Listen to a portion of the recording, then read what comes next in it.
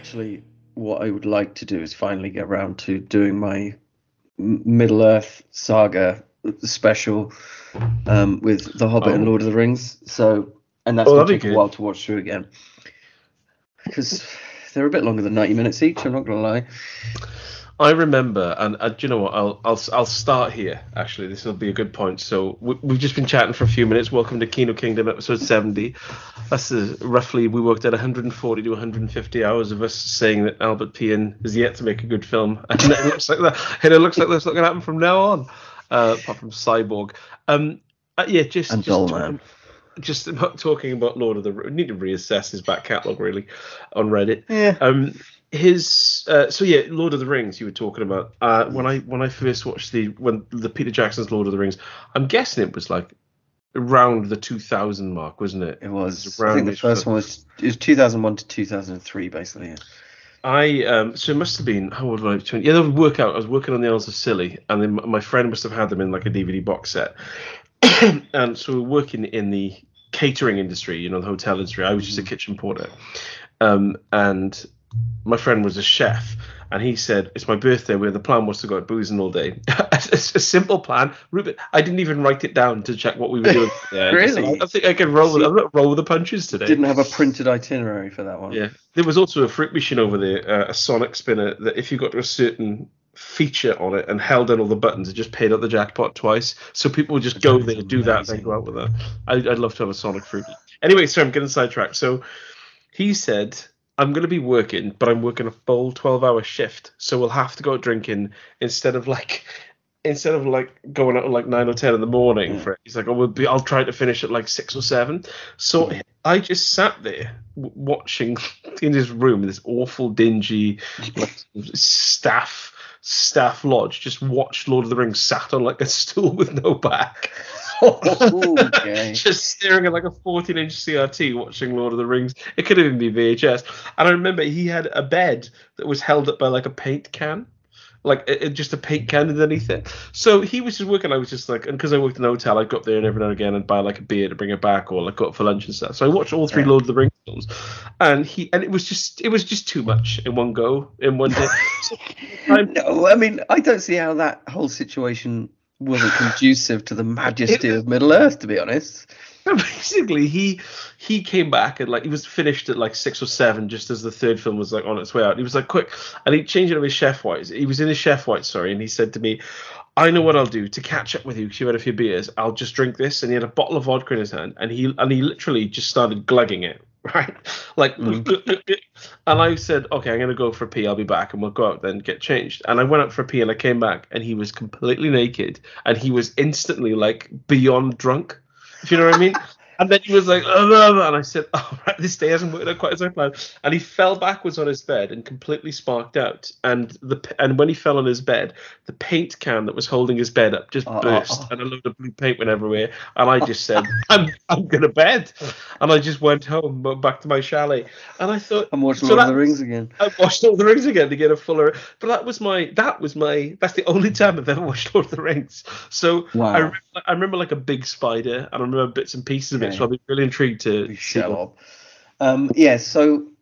when you were mentioning how you're watching it on like a 14-inch CRT and possibly on VHS, I don't know, or maybe the original DVDs. Anyway, it's like when people complain about filmmakers, quite often complain about people like in the modern age watching films on like a mobile phone on their phones. Yeah. And like, oh no, it's like a postage stamp. They clearly never watched a film on VHS on a 14-inch CRT, like, because a phone can have like ultra HD, it can have beautiful HDR lighting and stuff like that, and you can hold it, close enough to your face that you can make out every detail, right? Yeah. You cannot do that with a CRT. You cannot see anything. It's like the whole film is smeared in Vaseline. It's awful. So the thing is, the closer you get to your phone, the crisper everything is. But the closer you get to a CRT, the more you can just make out each individual pixel. The more you can make out like tiny sections of your eye just bursting and being permanently damaged. It just, if you go really close to a CRT, if you get close enough, basically your vision just turns into like a mid-90s grunge video where it's just like people's eyes darting around and just like flashes of light. Yeah. My third album. So anyway, but we're not talking about Lord of the Rings today. No, but I just realised that I forgot to add I forgot to add 2 films to my list, which tells you all you need to know about them, really. Wow. Sorry, so I'll just be 2 seconds. And what was it? Yeah, so cool. Sorry, I've done that now.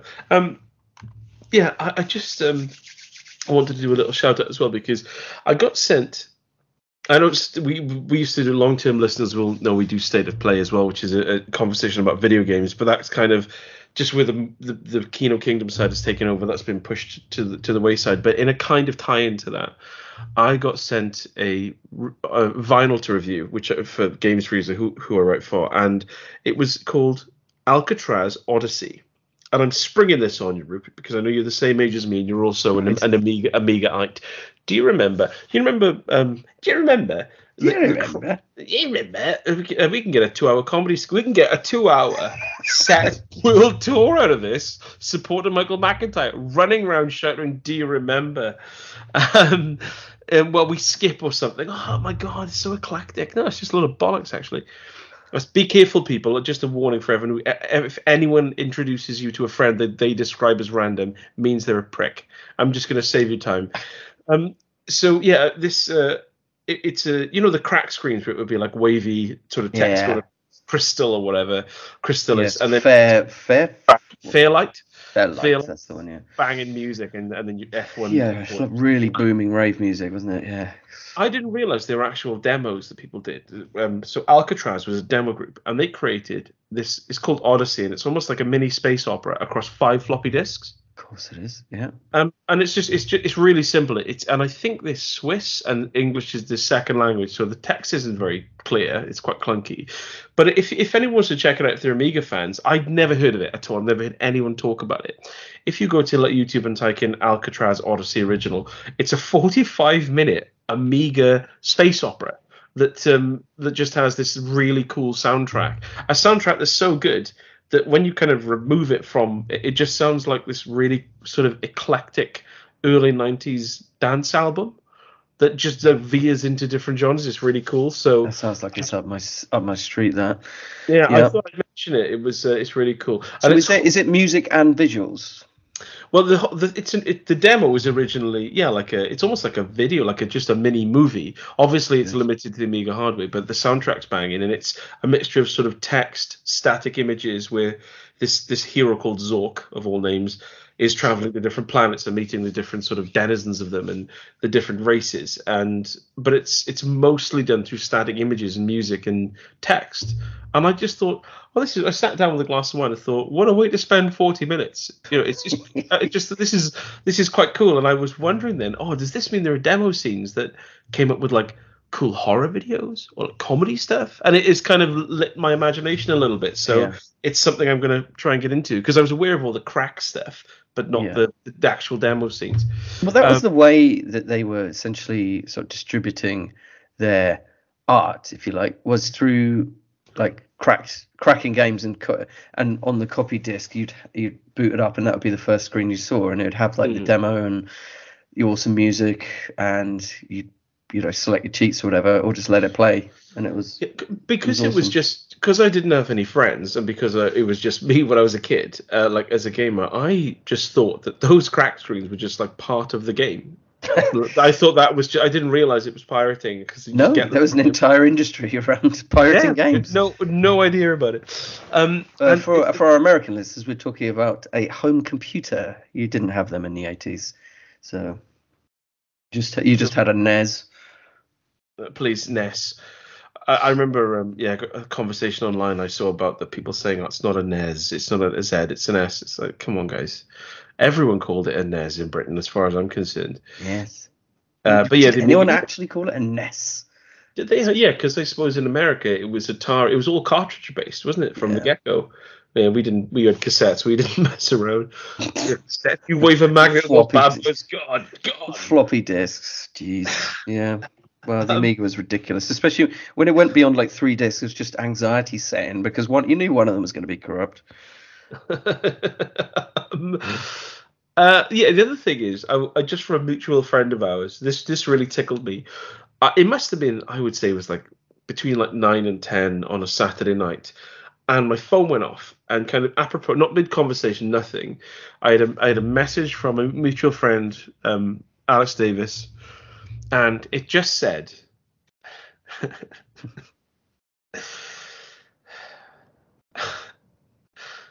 Junior is not the best film I've ever seen. I thought, like, you won't mind me saying this, he's a single man in his late 30s, and I thought, why are you on a Saturday of an evening sitting and thinking, I'll pop Junior on? And I was just thinking, I won't bother watching Twins. I'll go straight to Junior. I'll skip around the world in 80 days. But I was just thinking to our listeners, what is the time that you've put a film on that's completely out of like your norm, your comfort zone, and just sat there and watched it and thought, why did I watch that? Because it's such a bonus points for not enjoying it at any point but persisting. I remember coming home from work when funnily enough, with Alex, the same person, when we used to house share, and I came in and he was watching The Duchess, I think it's called, with Keira Knightley, and it just started. I came in from work and I sat there and I watched it, and I thought, and afterwards it finished, and we sat in silence for the whole thing, and I thought, I can't stand period dramas. Why did I just do that? And I could have gone upstairs and played Halo 2. Well, my obvious choice would be when I stayed in that hotel and watched Shop Girl with Steve Martin and Claire Danes for 3 times on 3 consecutive nights. I remember you saying in a previous episode that you watched it 3 times. All the way through. Why were you in a hotel for 3 nights? Anyway? I can't remember. Maybe was it with work or something? I can't remember. Anyway, it came. Yes. And each evening it was on. It was the only thing, for some reason, that was on the movie channel at that time at night. Shop Girl with Steve Martin and Claire Danes. An unlikely romantic pairing. Whoa. They get together. I thought it was just her dad. What? They get together? Yeah. They're the same generation. Oh, no, there's about 30 years between them, isn't there? Wait a flipping moment. What is the age difference between those two? Steve Martin, not that one. It's 2 first names, by the way. So he is 77 years old. She's probably in her early 70s, surely. Claire Danes is pretty, by the way. She's almost... If I met her and Anna Paquin in a hotel, I would just do this very odd silent dance that involved lots of rotation. So 54, 64. Wow. He is 34 years older than her. They fall in love. I think so. The fact that I can't really remember what happens in the movie doesn't really bode well for a film I watched 3 times in a row. How long ago was this? Like a couple of weeks. When did this happen? This is years ago. Absolutely years ago. Thankfully. Jason Schwartzman's in that film, so it can't all be bad. Yeah. Yeah. There's a huge Wikipedia entry for this, by the way. I mean, I don't think it's an absolutely terrible film, but a dubious pairing. I would concede that. Were you going to say something then? Sorry. Nothing. I've got nothing further to say about Shop Girl. You mentioned in a mutual sort of WhatsApp chat recently. You said that there's a new Mario movie out. Are you going to talk about this? Have you seen it? I know I have seen it. Yes. You have seen it. Are you going to cover it today? I shall. Yes. Okay, I'll save my comments for later on. Okay. Then. Okay. Yeah. I think I know what you're going to discuss. Because I know it's not going to be about this Mario movie. We're just before we go into the actual meat and potatoes of the show, though. Our mutual friend Laszlo, our occasional co-host and constant lover, Laszlo Buckets, gave us a quick guide to the Fast and Furious films, and as someone who's only seen one of them, and I think it was like the 15th or whatever, this guide just really tickled me, so I thought I'd share it. So this is a Laszlo Bucket's quick guide to the Fast and Furious films. So 1, the Point Break rip-off one. 2, the one even Vin Diesel didn't want to be in. 3, the Tokyo one. 4, the franchise reboot where they drive through some tunnels. 5, the one with a big safe on the cars.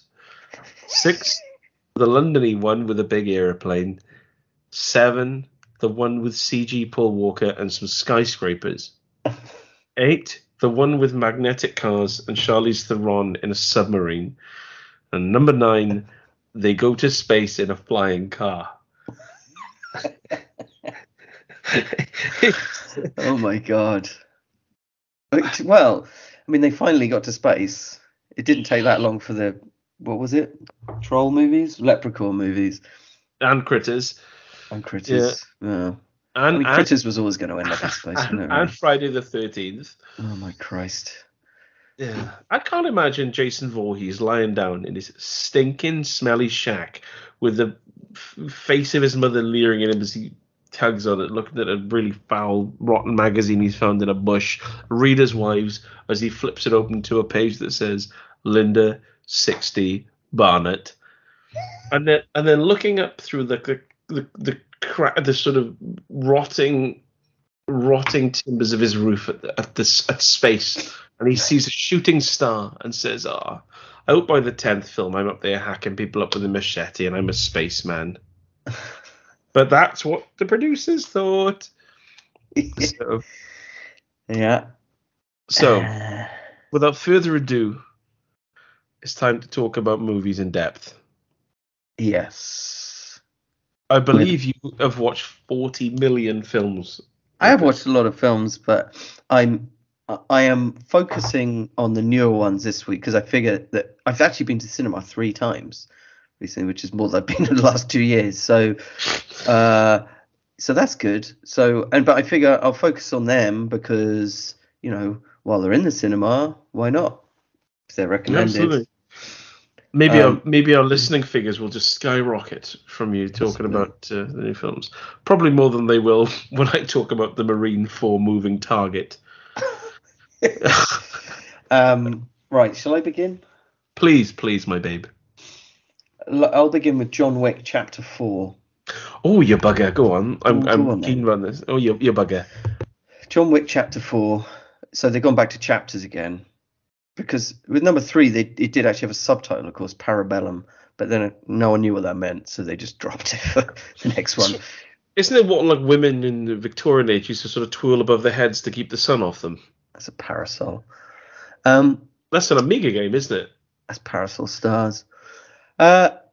So, John Wick Chapter 4. John Wick, he is on the run from everyone in the world, basically.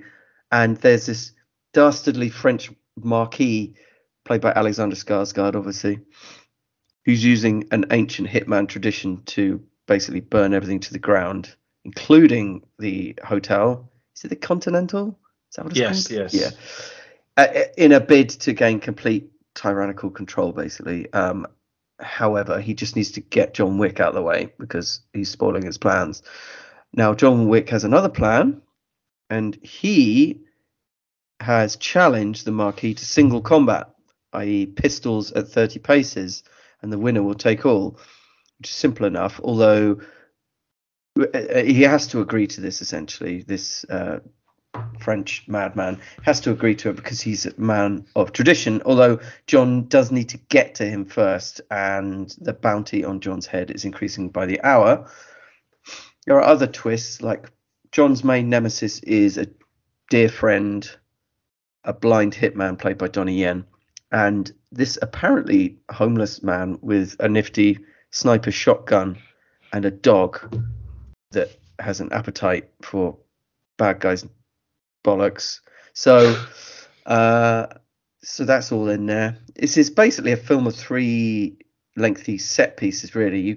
It starts with Osaka and then works its way through Berlin and ends up in Paris. And the first and last are great.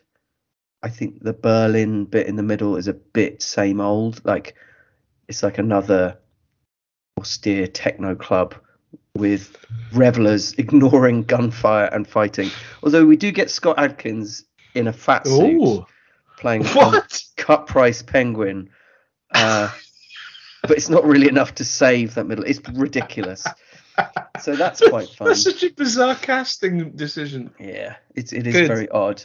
And anyway, yeah. So Does he discuss his personal politics at any point? No, he doesn't. Weirdly, probably for the best, actually. Yeah. He does play a tinker in this movie, though, so I'm guessing that he probably isn't.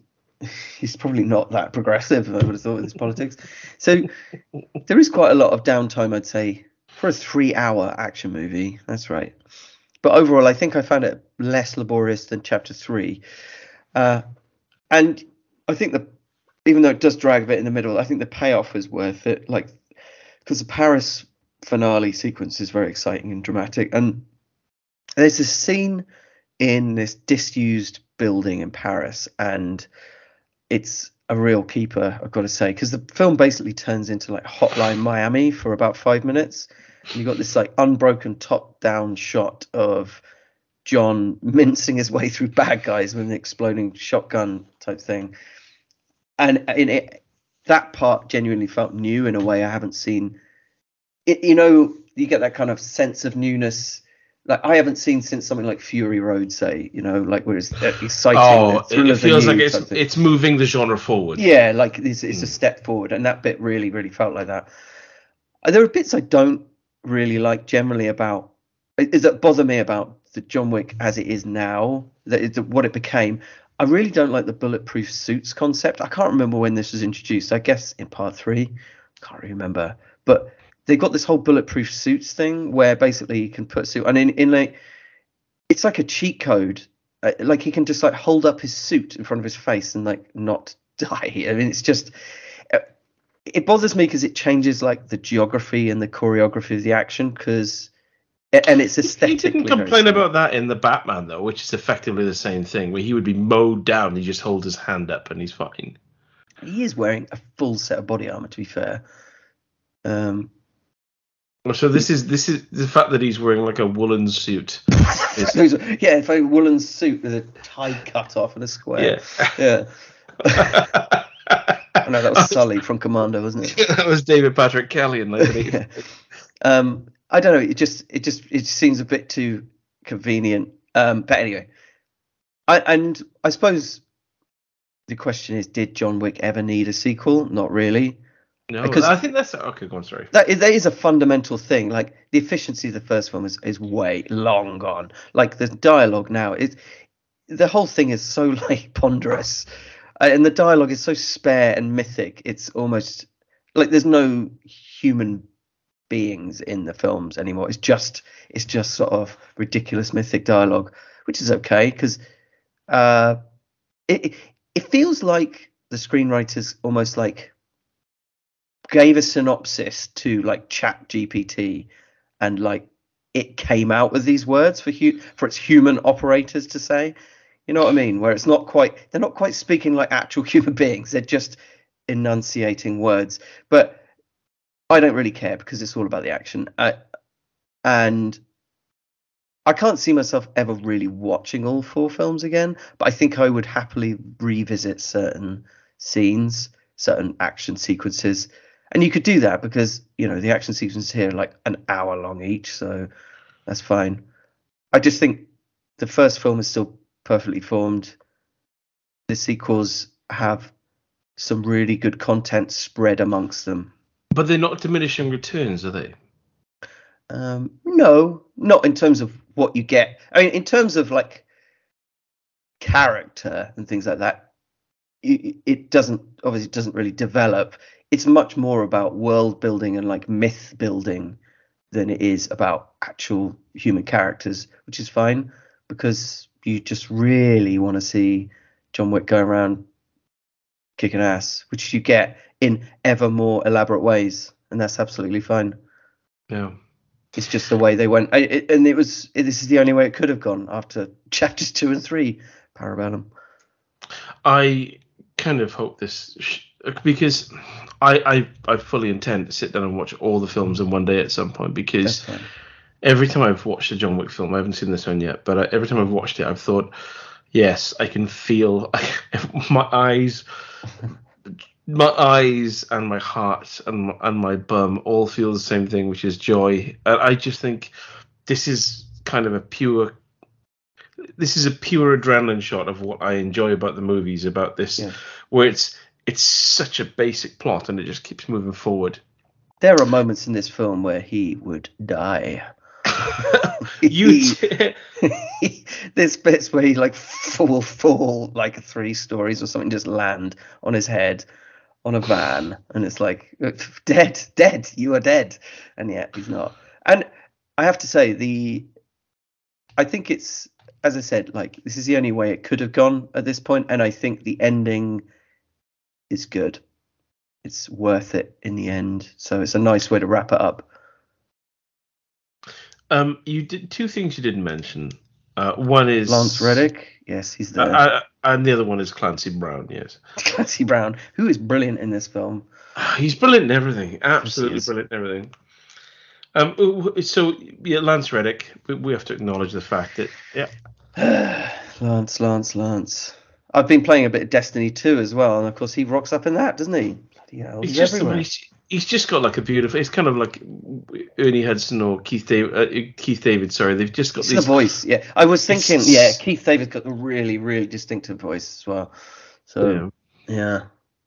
We still got Keith at least.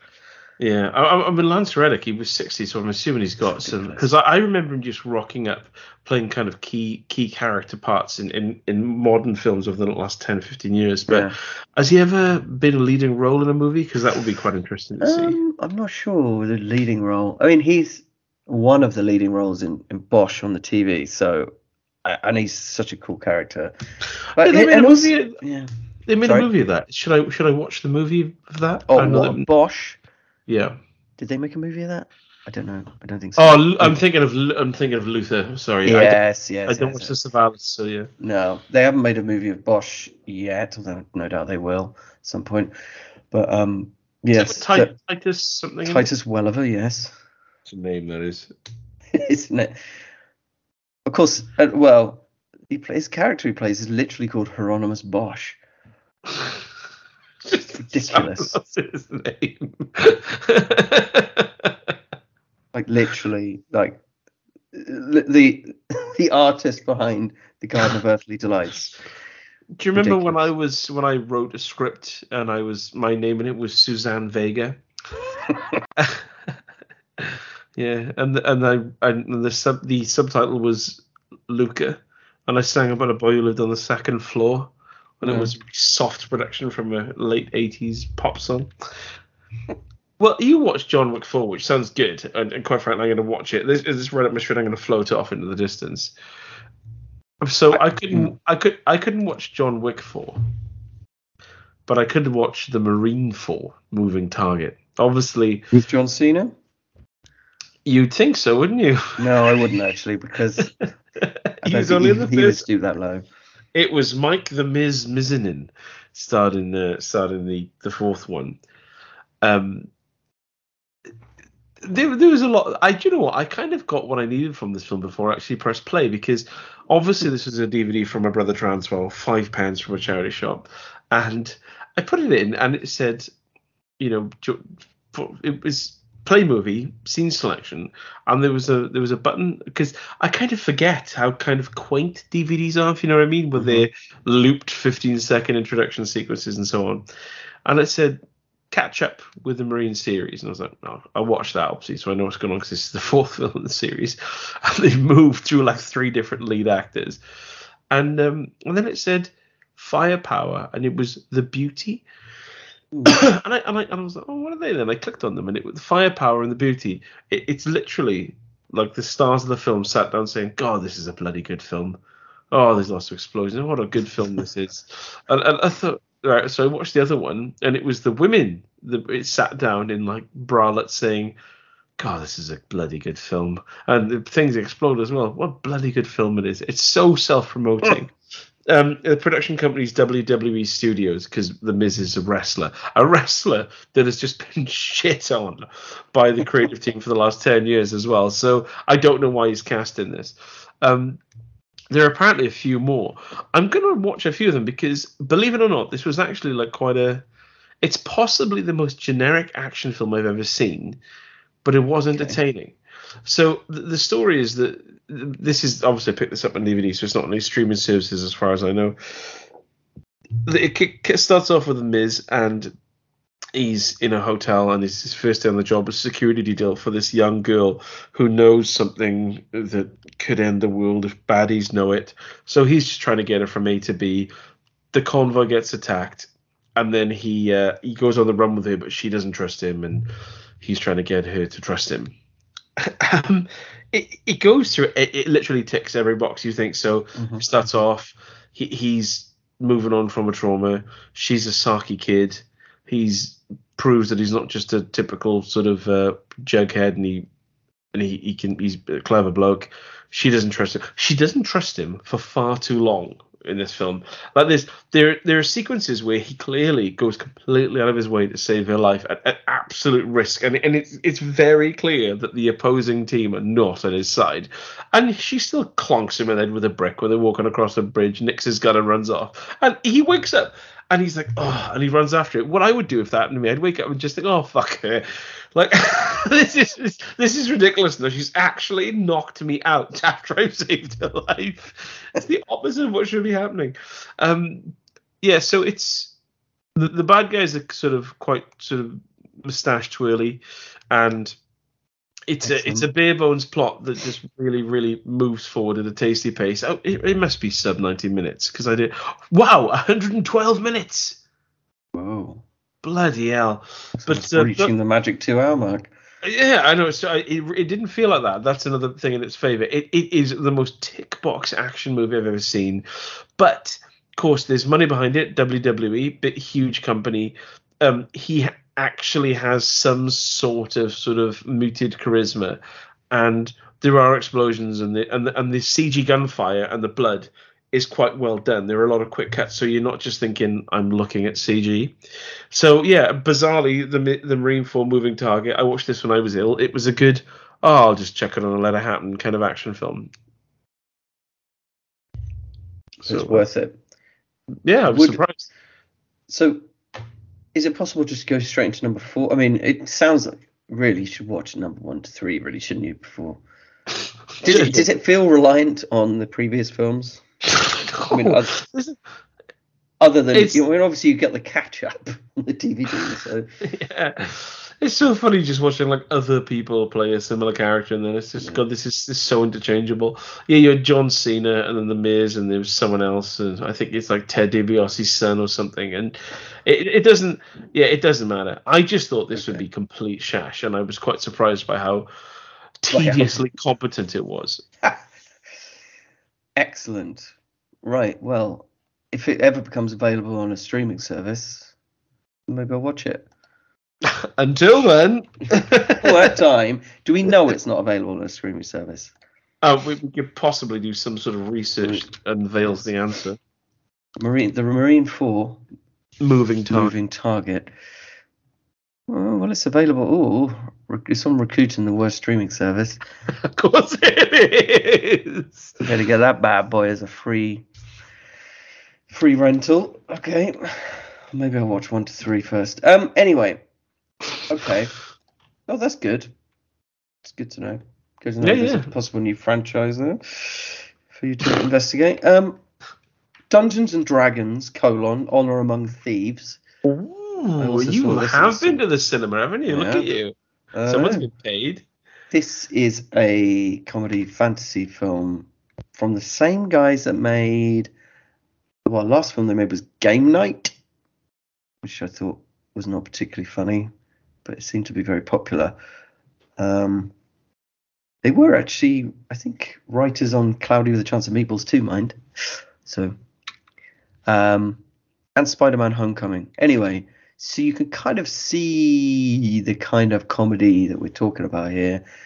It's occasionally amusing, but pretty standard comedy fantasy film. Sort of somewhere between, say, Your Highness and something like Dragonheart, say.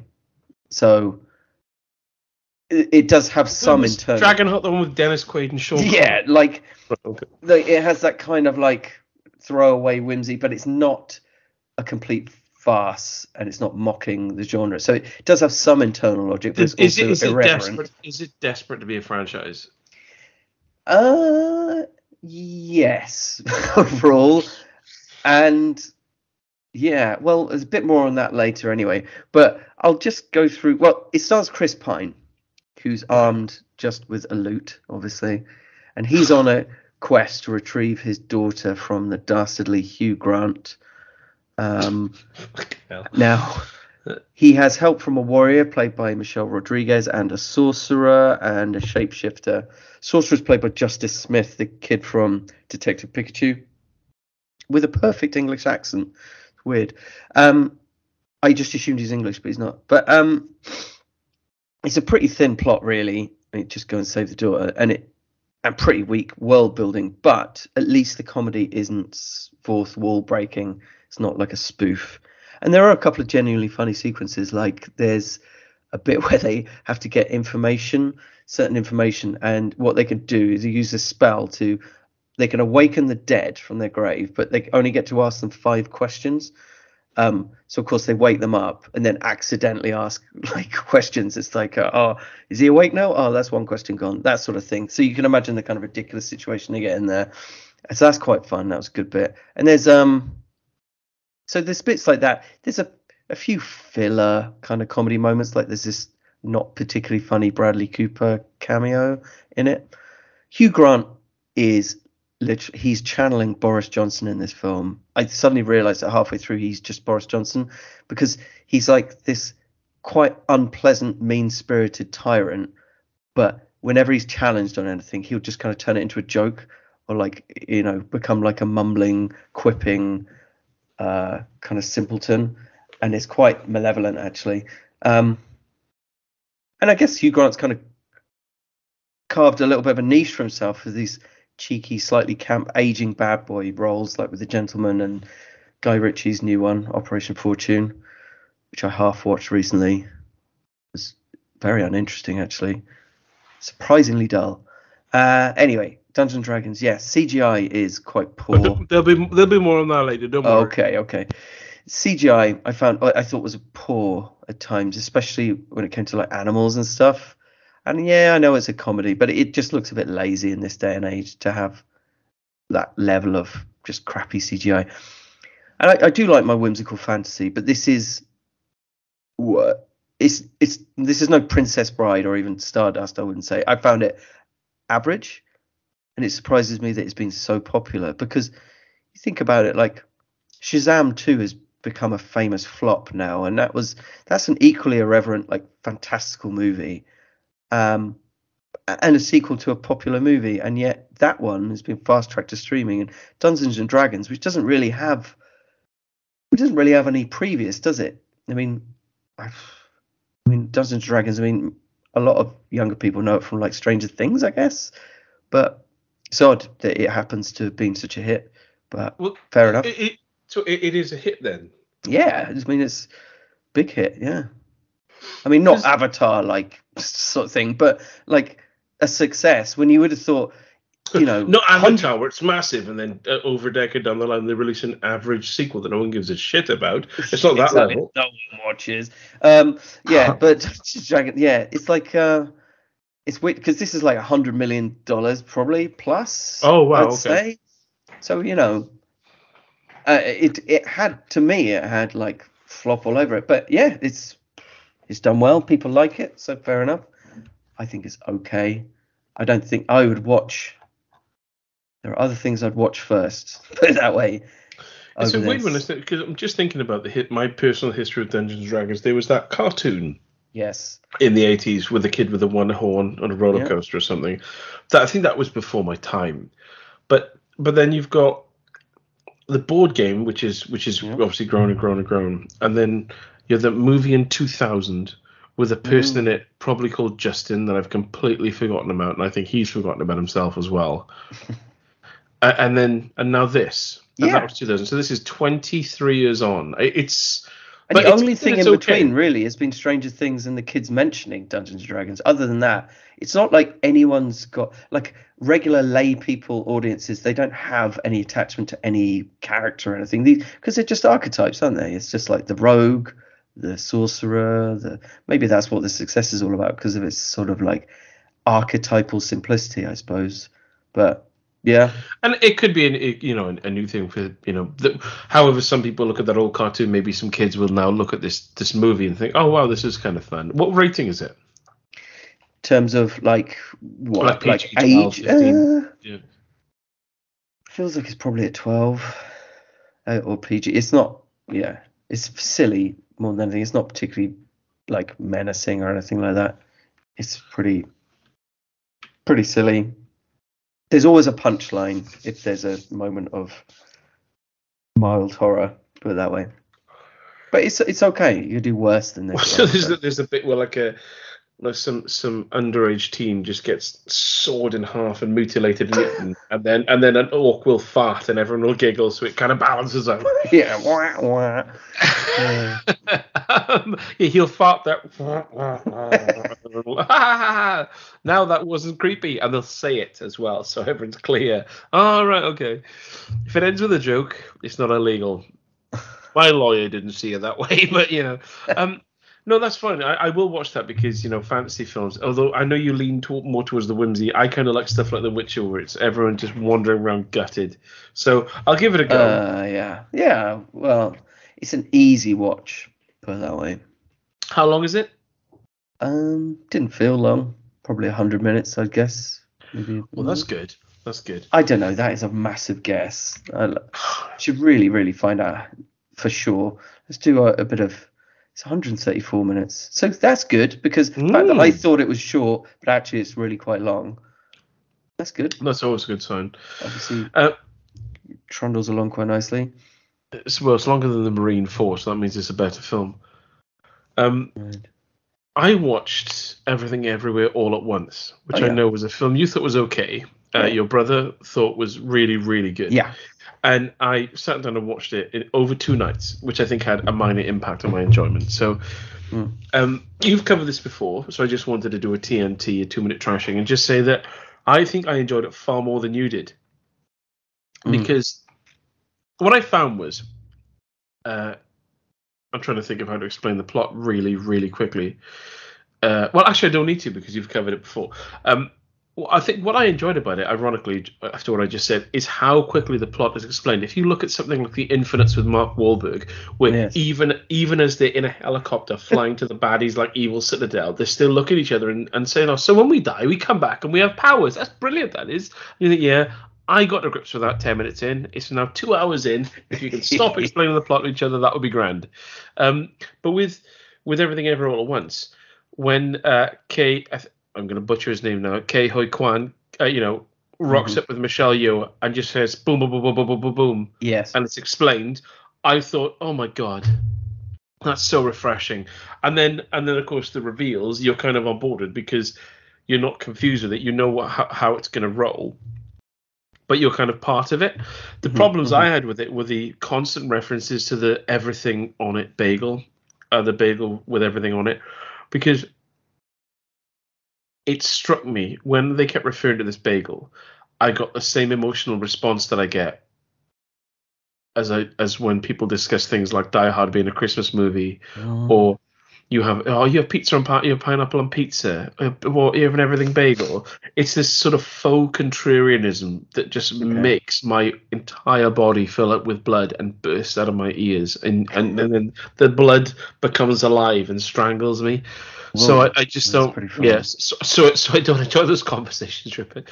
It's sort of like it's so kind of contrived zaniness, it's randomness in lieu of actual like personality.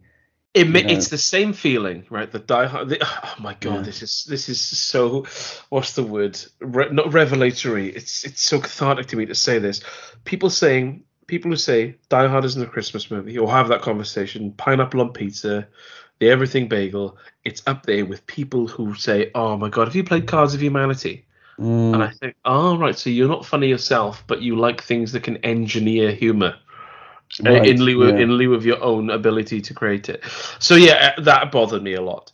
But Yeah, like that, admiring humor without actually having any capacity to create your own. yeah, like driving home after like really laughing at Cards Against Humanity and thinking, oh, that was really funny. Imagine if we were the creators of it. Yeah, that made me really funny by playing it.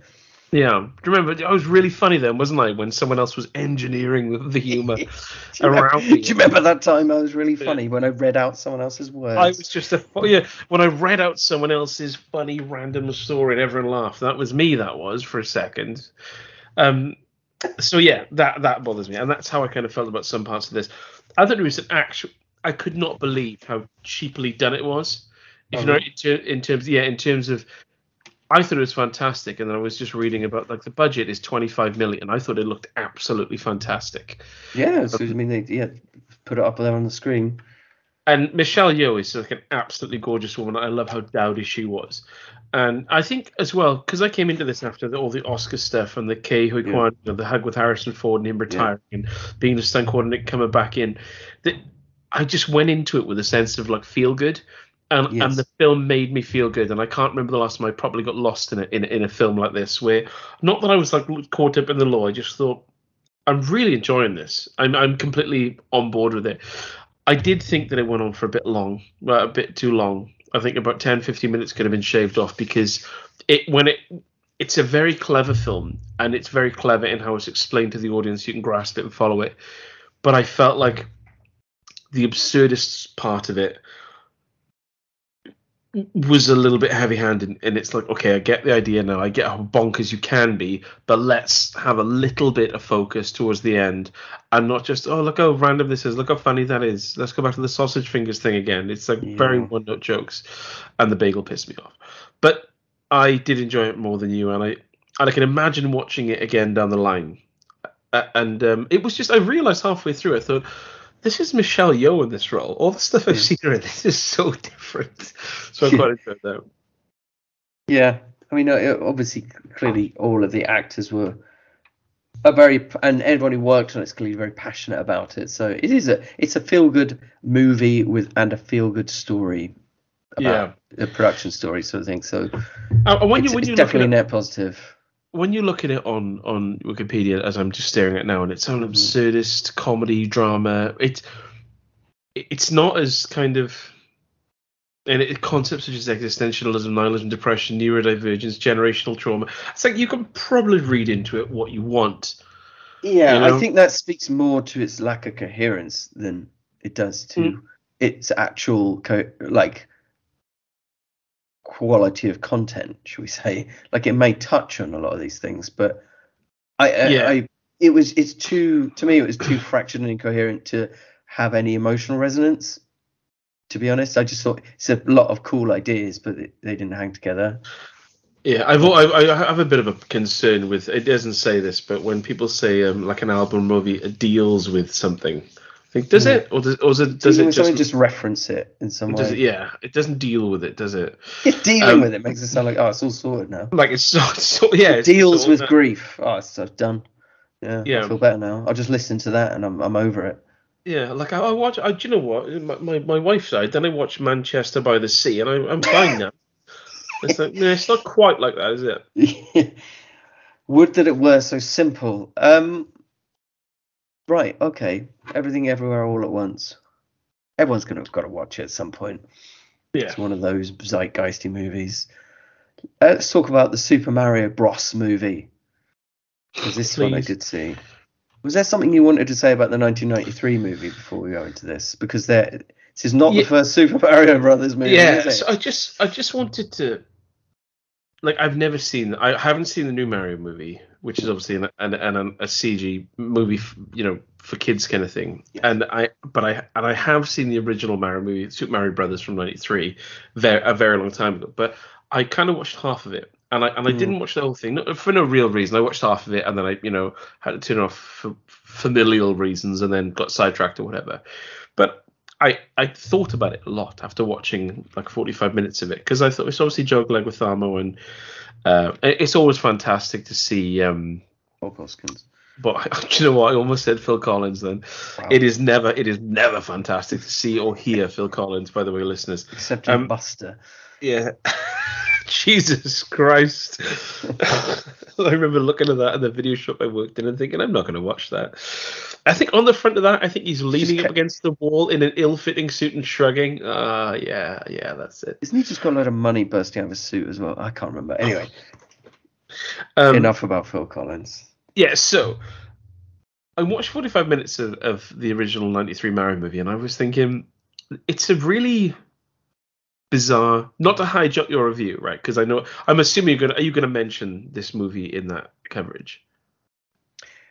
Well, not particularly, no, because there isn't much to say about that movie. Right, but no, I mean, it's a discussion we need to have, really. So what kicked this off was because I watched half of it after you said that on Reddit people are kind of revisiting this and saying, actually. Well, yeah, it was. I think it was on Reddit, and it was sort of in response to how well this movie was doing. That there was a lot of grumpy, I don't know, parents, I guess, or Nintendo fans, but basically they were like saying that this new movie it takes no risks. At least the 93 original took risks and was genuinely bold and all this kind of crap. And I was thinking, have you seen the original? Have you seen the 93 movie? Just because something it doesn't do things like other movies do them, doesn't make it wildly original or bold. It could just be a load of crap, a load of ill-conceived crap, which is what it is. It was like, what is going on with that 93 movie? Like live action for a start. Okay, fair enough. We can get over the casting just about because Bob Hoskins has got so much charisma.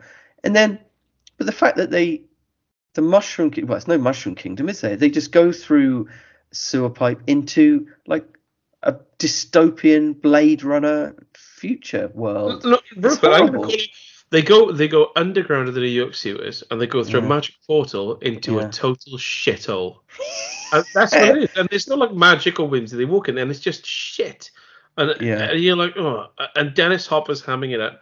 And then there's a woman who like takes some sort of ring or key off them, and there's that awful sequence where she's bouncing around her boots, and they just some scenes. I was watching it thinking, what is the focus of this?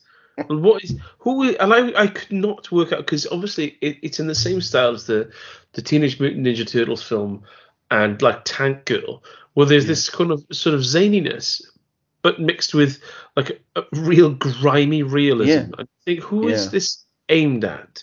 I can understand if it was childish, but it's so threatening. It's not like grime. Like this isn't what. You know how like the Double Dragon movie is kind of goofy and ridiculous, but clearly aimed at children in a really misguided way, and they know child is actually going to enjoy it. But at least it's like trying to be aimed. These movies that they made, like Super Mario Brothers 93, it's like, what are you thinking? What child would enjoy this? So I thought it was amusing that after 30 years, you get this film, which is obviously a CG cartoon made by Illumination, the people behind the Minions movies and that, combining with Nintendo and with Shigeru Miyamoto as like a producer, consultant, etc. So clearly Nintendo want absolute control over this, and they want to make sure it doesn't go that way again, sort of thing. And so, and which makes perfect sense because clearly, as the box office shows, that's what people actually want. It's certainly what children want. Anyway, so the story of the new Super Mario Brothers movie is that the bros are trying to get their Brooklyn-based plumbing business off the ground. But then they're sucked through a sewer portal into the Mushroom Kingdom, and they're separated, but they have a shared mission to stop Bowser from forcing Peach into a marriage and destroying the Mushroom Kingdom. The Bowser character really stands out, actually, because he really makes a thing of this whole forced marriage shtick, and Jack Black is having a good time, and he even gets his own theme song literally called Peaches. I love how they play with the absurdity and like single dimensionality of the Bowser character, because every time it cuts back to Bowser, he's like in a new, ever more outrageous role play about his blissful future with Peach. He's either singing a song about her or just literally doing like a little play or something. It's really amusing. It turns out Chris Pratt is quite charming as Mario, and Charlie Day captures the essence of Luigi well. Like this whole thing about this sort of anxiety that Luigi has, which is kind of born out of the fact that he's sort of like he's the spare brother, if you like. But it's quite sweet, their relationship. It's not just an introduction to the world, but also, I guess, a preview now of stuff to come, because there's all these references to Lumas and galaxies, and there's a really lovely sort of nod towards Luigi's mansion, and you get to see some Yoshis in the wild, so that's cool. And it really is for young kids, and I think there will be a cinematic universe around this. Did you watch it alone, or did you take your son? I did take my son, Oh, who nice. is not even 3 yet, so this was a risk. It was a risk, but he was entranced throughout the whole film. Oh, and actually, wow. all the kids, I mean, it was very busy Easter weekend auditorium, but all the kids were really good. They weren't asking about or anything, and they're just completely transfixed. So that was cool. I mean, it does look likely there will be a new cinematic universe. It made more than the '93 movie ever did on its first day, put it that way. So yeah, so yeah, I mean, it's not daring, but I don't think it. I think as a kind of franchise starter, it's exactly what it needed to be, which is sort of a rehash of the plot we've seen from the games over the years, but with a few little twists in it, like Princess Peach isn't some damsel in distress. I mean, she's, quite a leader, and she actually trains Mario and how to kind of survive in the Mushroom Kingdom and stuff. So it's got that kind of thing in it. It doesn't have that fourth wall breaking element of, say, the Lego movie. But, I mean, both films are ultimately just adverts for their brands, aren't they? And I always felt that the way that the Lego movie did this sentimental father-son stuff was a little bit manipulative anyway. But, like it's just selling family joy. It's like, it's plastic really, isn't it? But anyway, yeah, so it does, yes. Anyway, Mario movie is exactly what you expect it to be, and it's exactly what it needs to be to set something up. But it's enjoyable in its own right as well, and there's some really just amusing character moments in it. I really like there's this like Luma star who's stuck in a cage and he's just suicidally depressed, but really, really overjoyed about the fact that he's inevitably going to die. So that was quite funny. Yeah, so he's just embracing the concept of death. That was good fun. Yeah, so yeah, it's good. Like it. I mean, it's critic proof, really, isn't it? End of the day. In fact, parents are going to bring their kids. I was surprised by how entranced my child was given his age. So I guess it really is one for all ages. Were you just prepared to say, if he kicks off, we're leaving, sort of thing? Basically, yeah. Yeah. But yeah, he was good as gold as soon as it started. Wasn't as interested in all the car adverts beforehand, I won't lie. Oh, really? No. So there's a tip for anyone. Arrive late. Yeah. You could own a Nissan Micra. I already do. Don't you worry. 2014, bloody brilliant.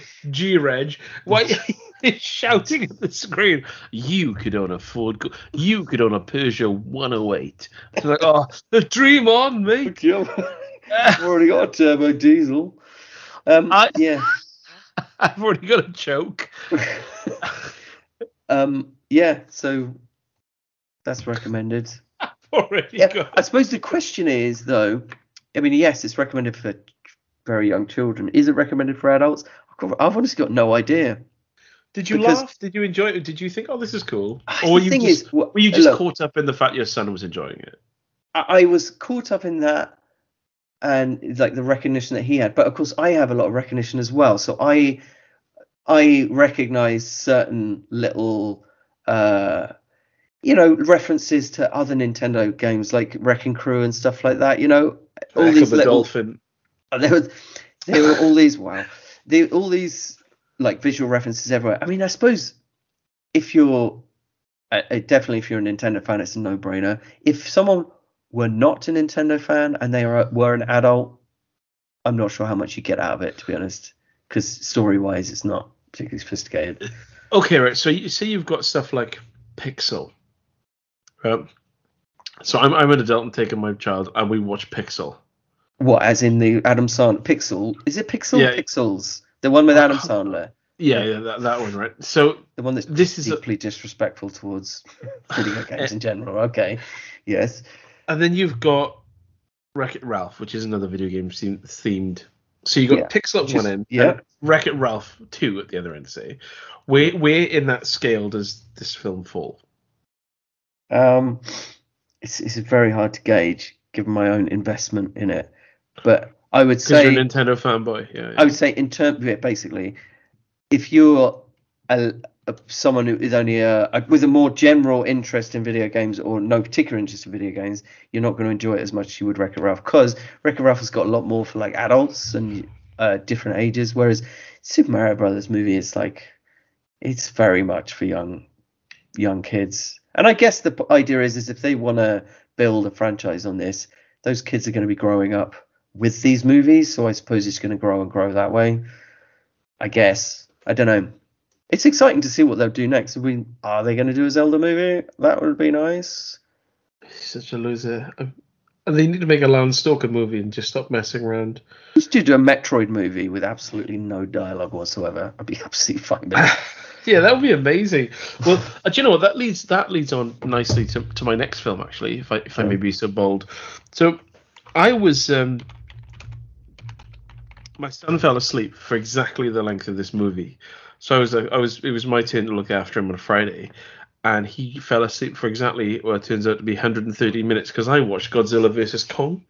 I remember this came out a while ago. It was 2021, and I thought, I think I've seen this because I went through a phase of watching monster movies. Obviously, talked about it in the podcast.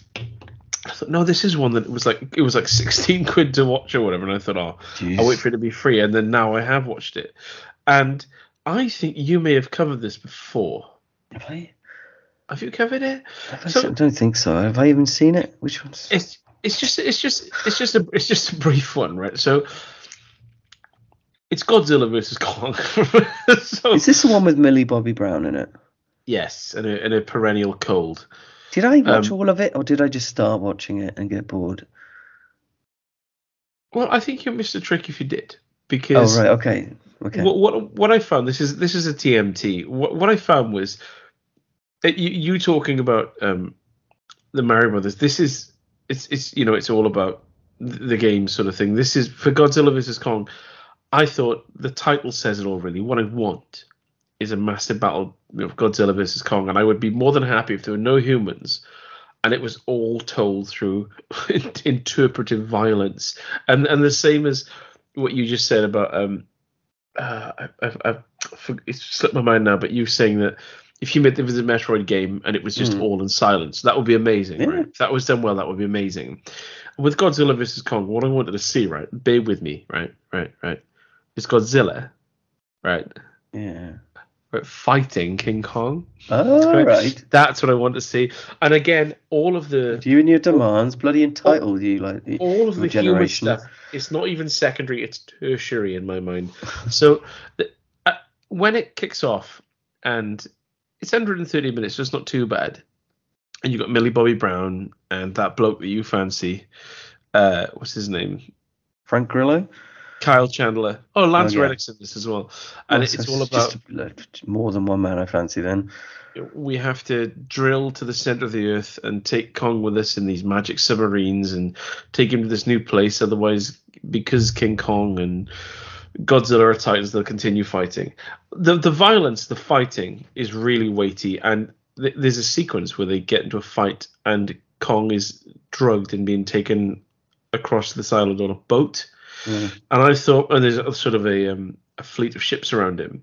And then Godzilla rocks up and they fight. And I thought, this is surely going to be really boring and one-sided, because if he gets Kong underwater, he will drown. But they make it kind of fun. And that's what I found was every time they fight, I love the weight and scale of it. And when they're in Tokyo and everything's neon, it was brilliant. But just as you'd expect, all of the human stuff is just in comparison to two titans. Not just two titans, two absolute pillars in the biggest pillars in the monster movie genre. I don't care about Millie Bobby Brown not getting on with her dad. Yeah. I don't care about that. I don't care about any of that. I don't care that you can't shift your cold. What I want to see is a massive fight for 2 hours, and maybe they part, and I just get to see some beautiful cinematography in the meantime. And every time humans came on screen, I just rubbed my temples. Even Alexander Skarsgård, whom I fancy. So yeah, it's worth it though. Like for what you get. I know they'll probably never make a 2-hour silent monster film, but coming on from that film I watched about, I can't remember what it was called, about the troll a couple of weeks ago when we did the last episode. That was really cool, but that was more kind of an emotional impact than a monster movie impact. That was more of a drama. This, I felt like it delivered. When it finished, I thought, good. I saw massive monsters fighting, which is such a simple thing, but seemingly so hard to get right in Hollywood. I enjoyed that. So it's directed by Adam Wingard, who made Your Next and The Guest and Blair Witch. I didn't realise that. Did I watch Blair Witch? I don't know whether you watched the reboot. The Guest anyway, there is great, a sequel, and Your Next was good. Good, yeah, I love The Guest. Yeah, there is a upcoming sequel to Godzilla vs Kong, and it's Wingard again. So good for him. Yeah. Okay, so it is worth persisting with. I probably just wasn't in the mood. Would have thought. I love him. I love big monsters fighting, and it did. Yeah. Oh, Dan Stevens is the lead in the new Godzilla vs Kong sequel. That's interesting. Dan Stevens, is he a man? If you were so close your eyes. You're driving down. You're in your Nissan Micra driving down Route 66 in America, and you. so at some point you're probably gonna have to call the AA, and you pull over, and it's Dan Stevens thumbing a lift, and he gets in the car, and then you have the opportunity to say, "Oh no, I forgot to tell you, Mr. Stevens, that the price to get to the next gas station is actually a really meaningful kiss." Was that something you would do, or would you just let him get in and drive him there? Yeah, I mean, I could probably emotionally manipulate him into giving me a kiss, I suppose. Let's see, why not? Yeah, it must be really hard to to perform the actions if you're winding down the window and complain about the lack of power steering in your car, whilst also tricking him into falling in love with you at the same time. I love the way you assume my Nissan Micra was made in 1986. I don't know anything about cars. 2014, mate. 1.2. Has he got a joke? I didn't.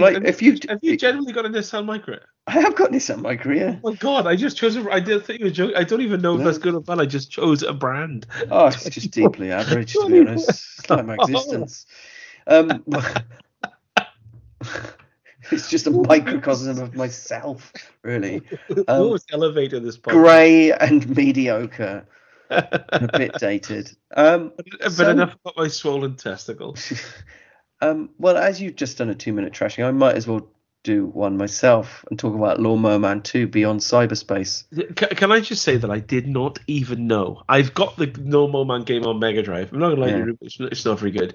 But I did not know they made a sequel to Lawnmower Man. Yeah. I'm glad I made notes on this one because I don't really...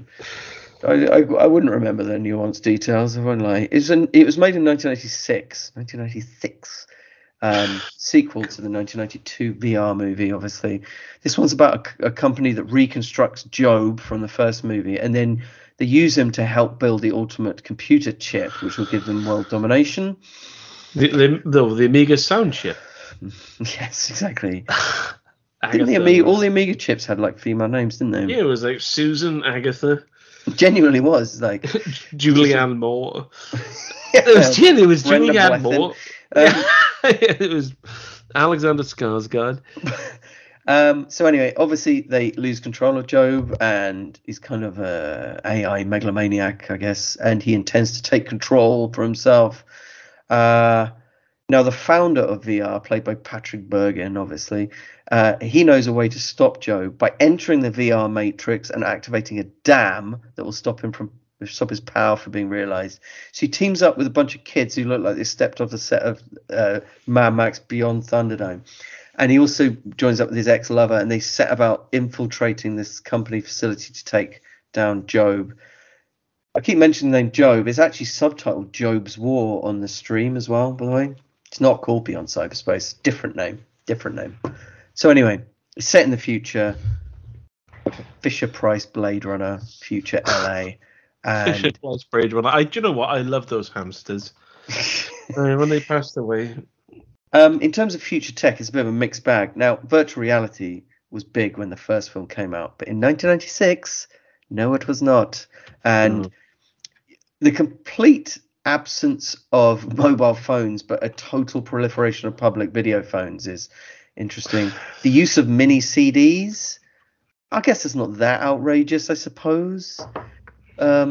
The central premise of the bad guy causing havoc by messing with connected systems like rail controls makes some sense, even if it is wrapped up in talk of jacking into the. Literally, someone says jacking. I'm going to jack into the information superhighway in this film. It's astonishing. It's stunningly badly made. It sounds like a euphemism for sex, and also people who use public telephones these days, they don't have steady income. They don't. Every time you see someone using it for a purpose. They're using it for a purpose that is untraceable. They're using it to make contact with someone that will supply them with something that they can't afford. Well, possibly whose full name they don't know. So awfully made film. Terrible camera work, terrible editing, pacing. Just clearly consciously redesigned as like some sort of Amblin style family adventure, yet it really struggles to tell a simple story. Characters just turn up in places, and only then will they explain why they're there.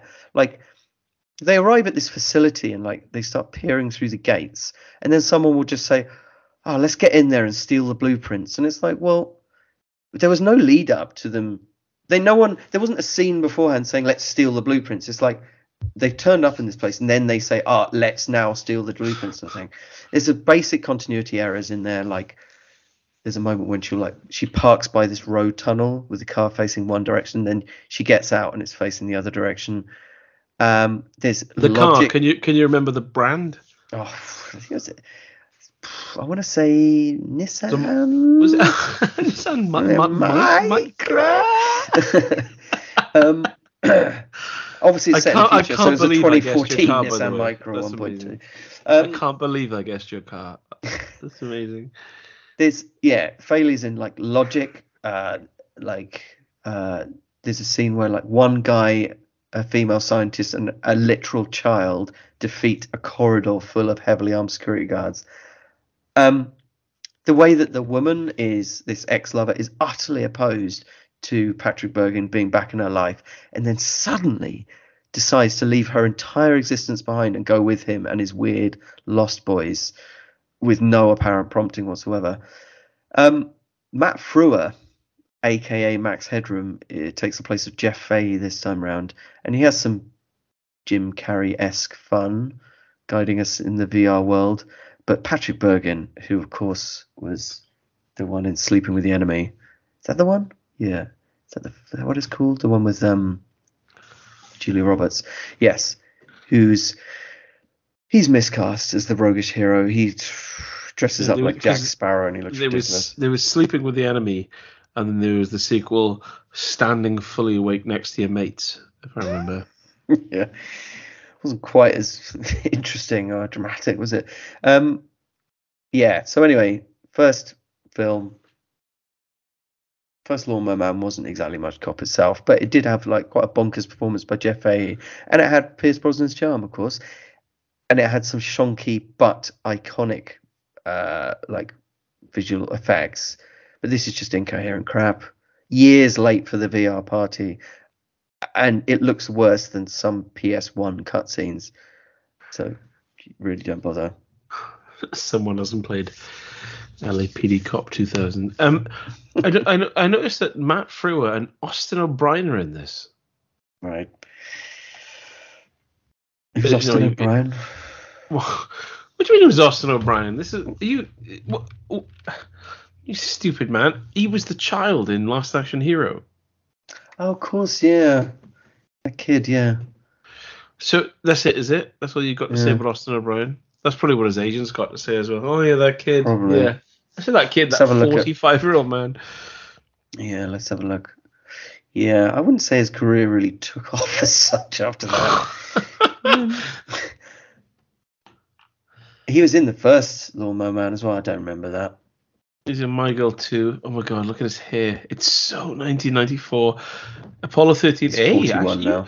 You say that he didn't take off. Oh, he's in Touched by an Angel. Well, you say Apollo 13. O'Brien does not actually appear in the film. It's not really, so it shouldn't really be on the list, then, should it? I mean, if you're going to list everything that he's not in... yeah, my list would be long. From 2009, I can't click on anything. So yeah, there's that. There's nothing blue on Wikipedia. By the way, you're Nissan Micra.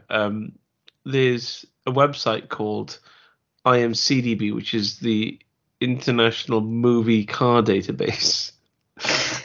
I didn't know about this. I was just, as you were chatting then, I was looking at it. And it's amazing. So you type in a car brand and it tells you all the movies and TV shows it has turned up in. And your Nissan Micra has turned up in A Touch of Frost. And also Postmortem, the one with Charles Sheen I reviewed a couple of weeks ago. Right. Albert Pin, set in Ireland, where everyone's Scottish. Yeah, that's amazing. So we'll have to, any car buffs. If you want to email us at themenwhotalk@outlook.com and say, what movies is 2002 Grey Mondeo been in? We'll see what we can do. See what we can rustle up.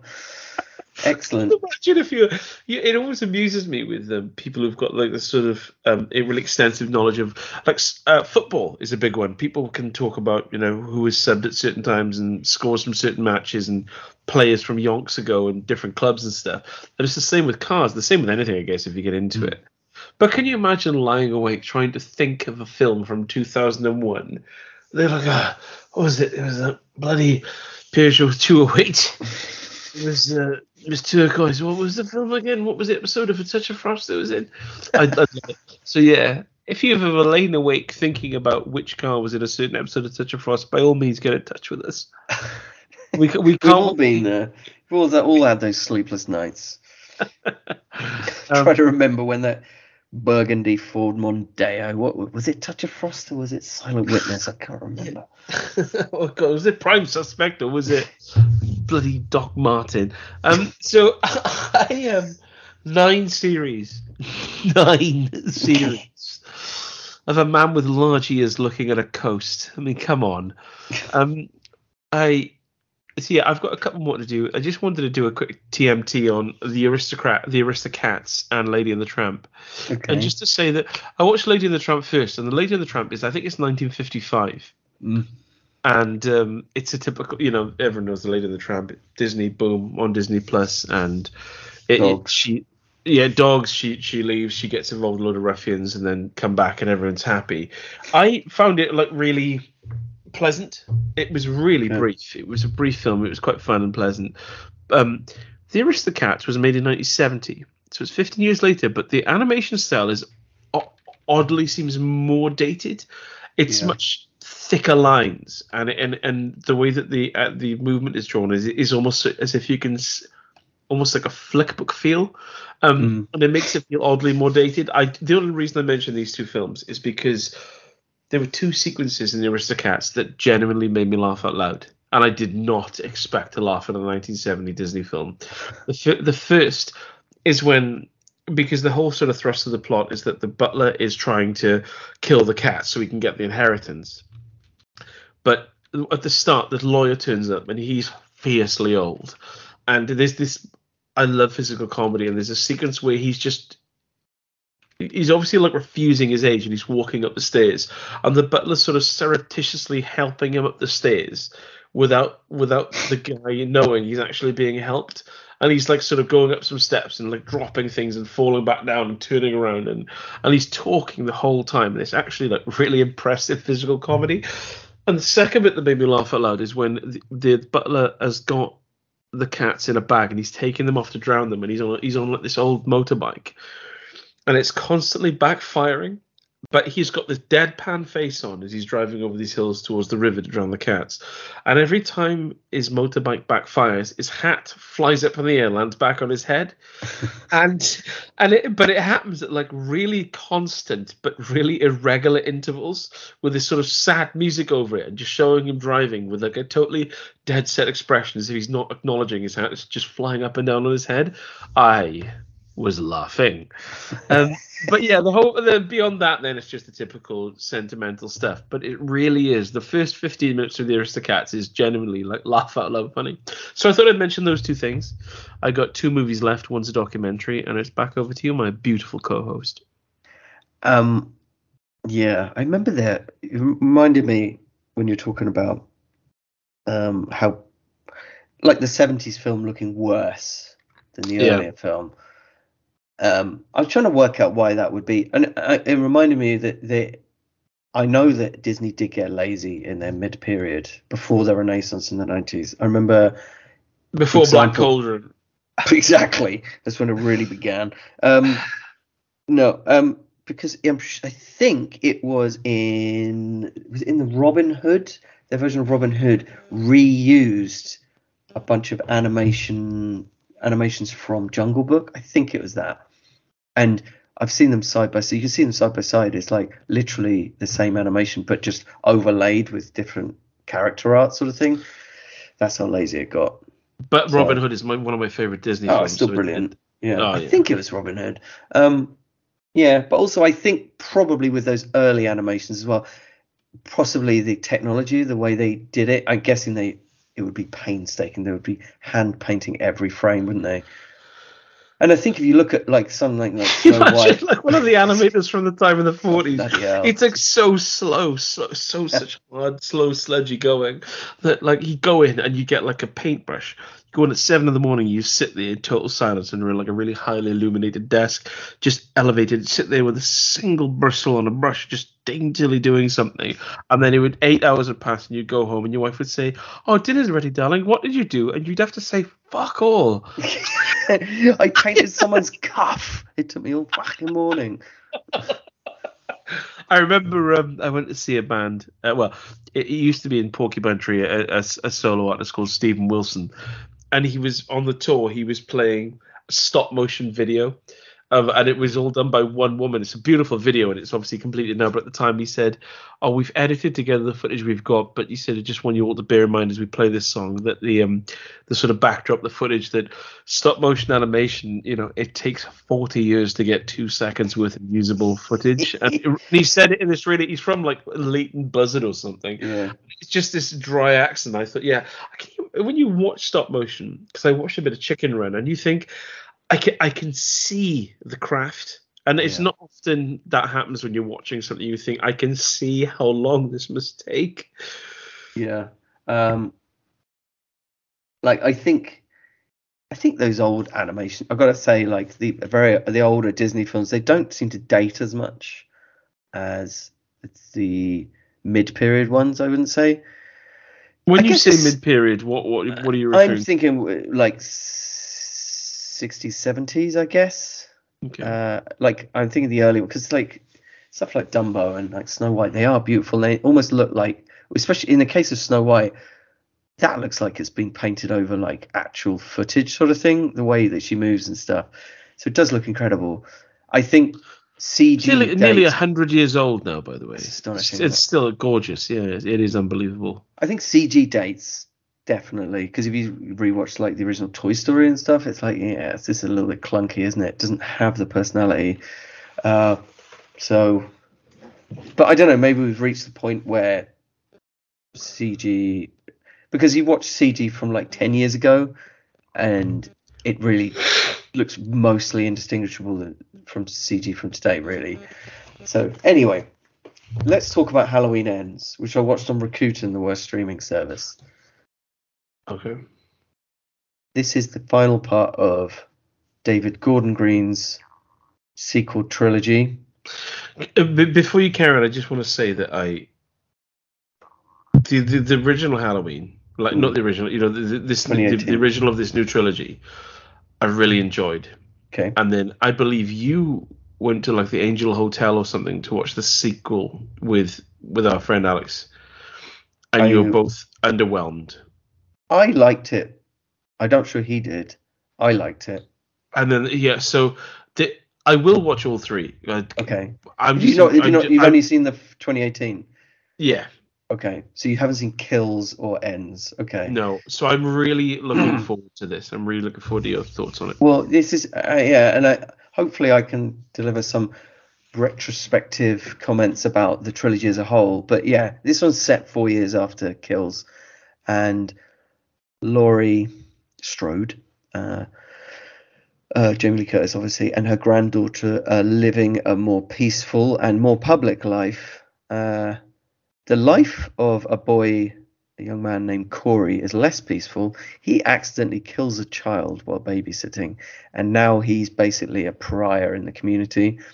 So, Laurie's granddaughter and Corey meet, and they bond over dealing with grief, basically.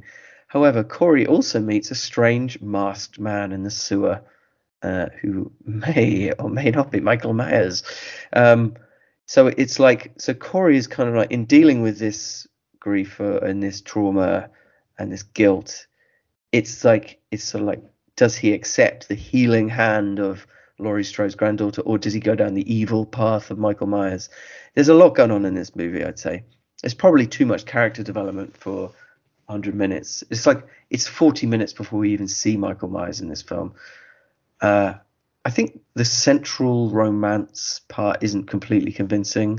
Like, I think the relationship between Laurie's granddaughter and this young man, the ease with which the granddaughter dismisses Laurie seems unlikely given all that these women have shared over these 3 films. And just like with Kills, I think Halloween Kills, David Gordon Green is really good at building atmosphere. He's not so good at portraying a sense of a coherent community. It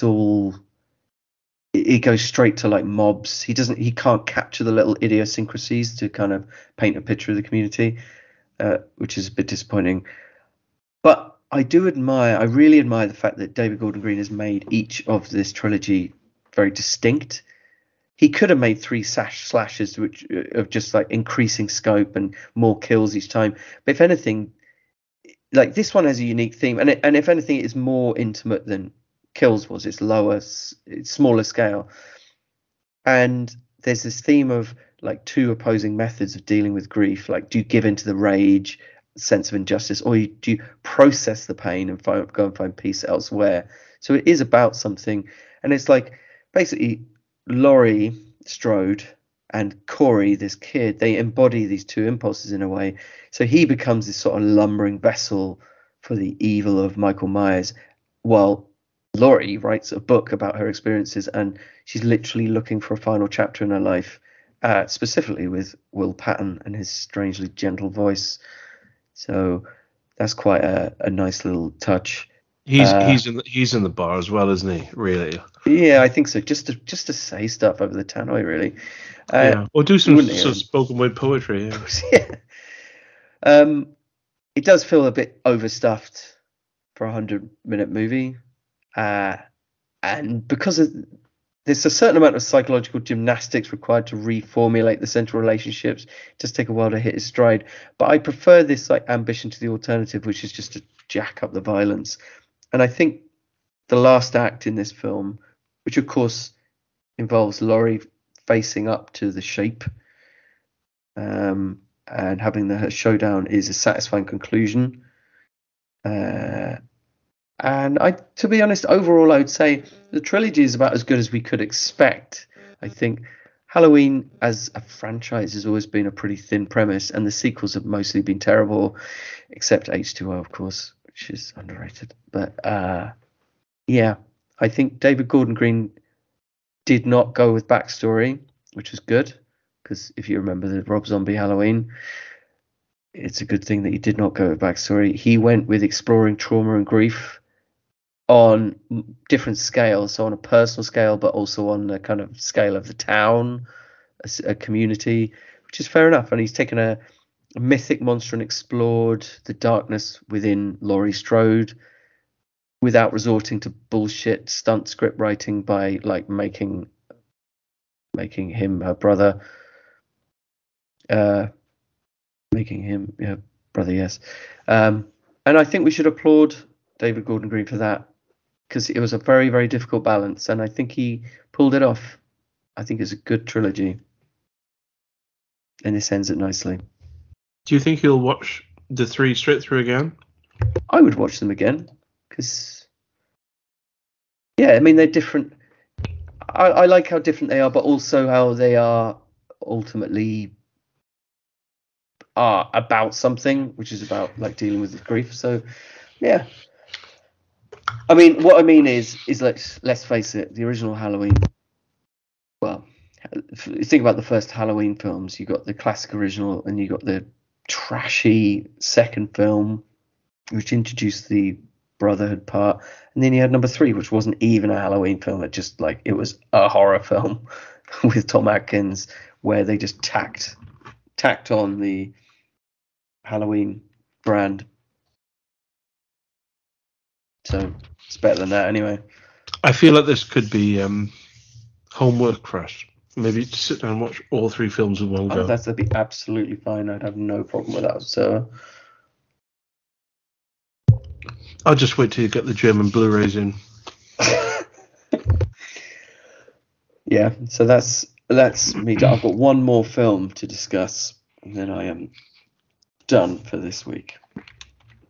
Well, I'm the same actually. Okay, that's good. We just make a single note there. Just thinking about Jamie Lee Curtis for the feature arc as well, because she's featured in 2 films this week with us. Because obviously she was in the Everything Everywhere All at Once.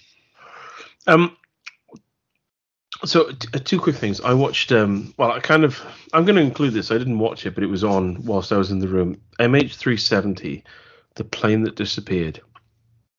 Oh yes, the documentary that everyone's talking about on Netflix, I think it is. And everyone's talking about it. Is it a water cooler moment? It is, Rupert. It's a water cooler moment. I remember watching. I was ill. I remember I was ill a few years ago. I think it was during COVID, but it wasn't COVID. And I was lying there going, "Oh, I wish I was dead." There was a show on because my friend was talking about how much she loved watching unsolved mysteries. So I went through a phase of watching different shows, and one of them, I think I mentioned this in one of the early episodes of the podcast, where it was narrated by Danny Glover, and you couldn't understand a word he was saying. So it'd start off, right, so say it was called Unsolved Kills or something like that. And it would show like a town and then a wheat field, and Danny Glover would come in, and she'd watch looking in the field, and he'd go, "It's just go along, and no,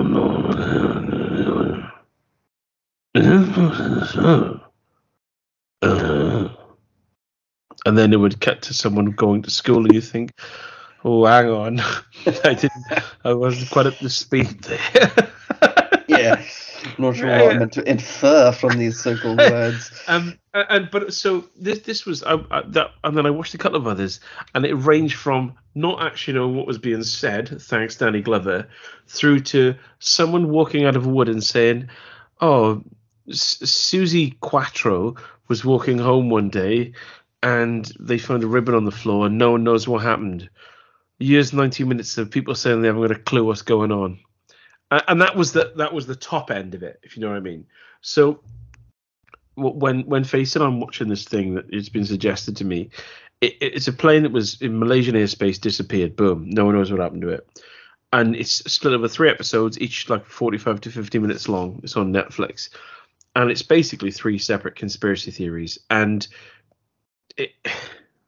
I just struggle with these things because there's no resolution, and what really bothers me is that audio design is when it's sort of like twinkly, and someone said, oh yeah, so it took off and it was flying over, then it disappeared, and the music will go, and then it'll cut to someone lit, like they're working in an office for the government, but they can't afford to pay the electricity bill, so they're just lit up by the laptop screen, and they're like sort of furrowing their brow, and then they're looking at like Venn diagrams of my interest in this show, and so they're not just like really, really like garishly lit by ferocious fluorescent lighting, because that's the reality of working in an office, isn't it? Yeah, to the point that you get like a tension headache by about 4 o'clock. But there's another hour and 3/4 to go. Don't you worry about that. And squinting doesn't solve anything. And so they're like firing at these like Gantt charts and whatever, and just like blurting out these conspiracy theories and random facts and some that contradict each other throughout the whole thing. So you really get the sense there's no actual through line of truth. And it's just three separate narratives, and there's no resolution to them. And it finished, and I thought, this is why I don't watch these things. It's effectively the plane that disappeared, the fridge that wouldn't shut, the window that whistled. It's just all they sound like Agatha Christie novels, but it's just there's no. It's designed to hope that you'll go to work and someone else would have seen it and say, "Oh, I don't know what happened to you." No, and that is everyone's conversation. Yeah, I don't know what happened. Neither did you. Neither did the filmmakers. Did they. So why does anyone bother? Let's not bother talking about it. And that's why let's not bother. Do you know what happened? No. Do I know what happened? No. Let's not bother talking about it. Was there a resolution? No. Can we work out what happened? No. High five. Cheers the water cups together, and then never talk about it again.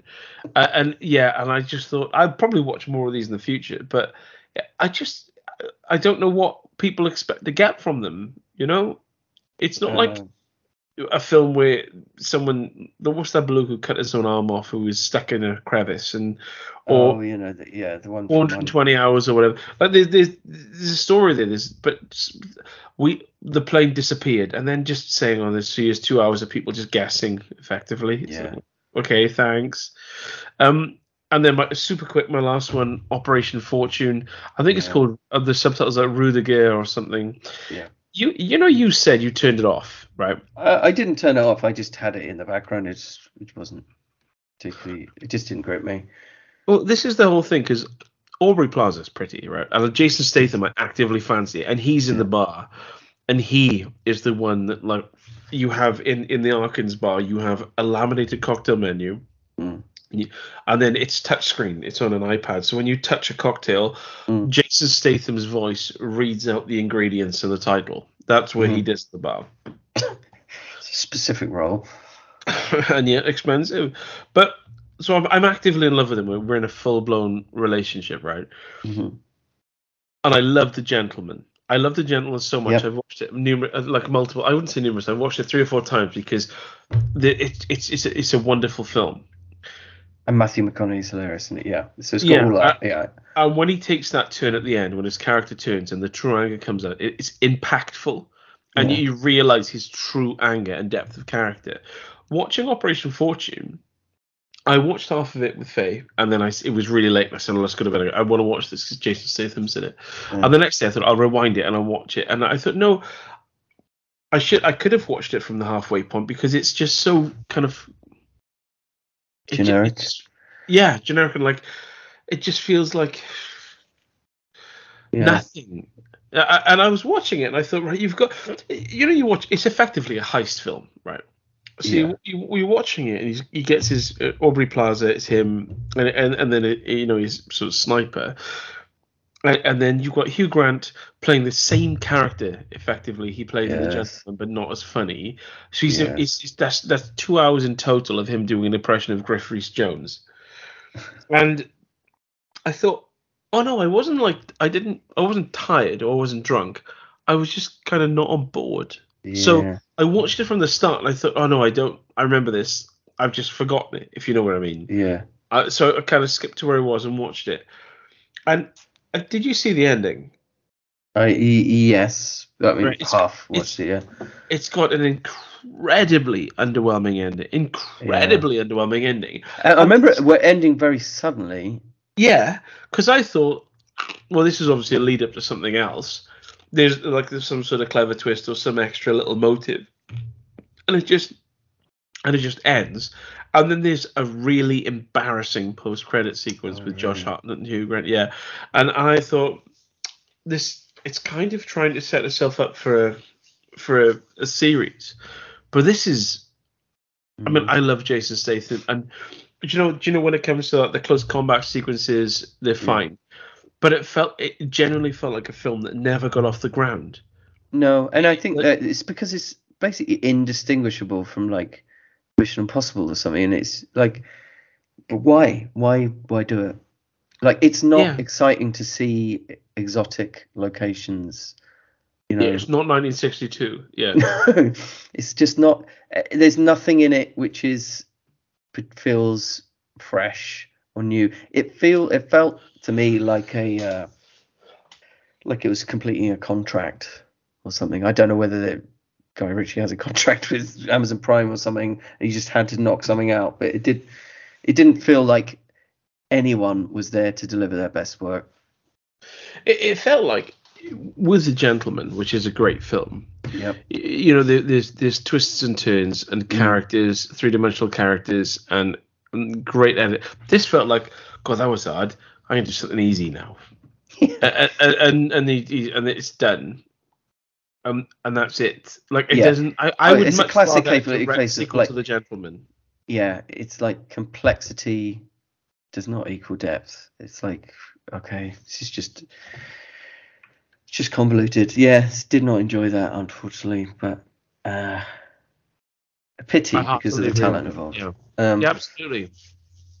So, what's your final movie? My final movie is Bill and Ted Face the Music, which I think might have just left Prime, possibly. I'm not sure, but it was on Prime. Uh, so this is 25 years after their last adventure, and Bill and Ted are living in San Dimas as has-been musicians, playing whatever gigs they can, whilst they raise their carbon-copied daughters, Billy and Taya, and they're trying to hold on to their marriages to the princesses. Now, the daughter of Rufus travels through time to inform them that they have like hours to save the world by creating a song that will unite humanity. So off they go. They go time traveling to find out how to write this song. And meanwhile, the daughters travel through time to collect the greatest musicians in history to create the ultimate supergroup. So they'll get like Hendrix and Mozart, etc., and help their dads. Have you seen this, by the way? I'm embarrassed to say. Sorry, I'm just eating some chicken as you talk. So I haven't That's eaten fine. yet. I watched this Yeah. and I didn't know what to say about it because Okay. I haven't seen the originals. And Oh, I watched really? this and I thought, yeah, Ah. I don't know if all these callbacks and stuff. And I think Oh, I'm gonna just. that might be an interesting perspective then, because I watched the originals a lot when I was a kid, Oh, uh, okay. and I think I'd say that the premise of going through time and putting together the perfect band is quite brilliantly obvious in retrospect. And I found this film surprisingly charming and contagiously optimistic, and it's got some very simplistic messaging in it. But it doesn't. I don't think it revels in nostalgia, and it doesn't mock the present. It just says we live in a globally connected world with the potential to unite, which is quite an important message. Um, it's not a ridiculous or naive concept. I mean, humanity really does have more in common than it does in opposition. So, and music is a good way of uniting people. And I think the film is somewhat devoid of threat or conflict, despite the ostensibly high stakes, I'd say. Keanu Reeves and Alex Winter pretty much pick up where they left off, albeit with slightly less energy. Keanu Reeves in particular looks oddly waxy in this film.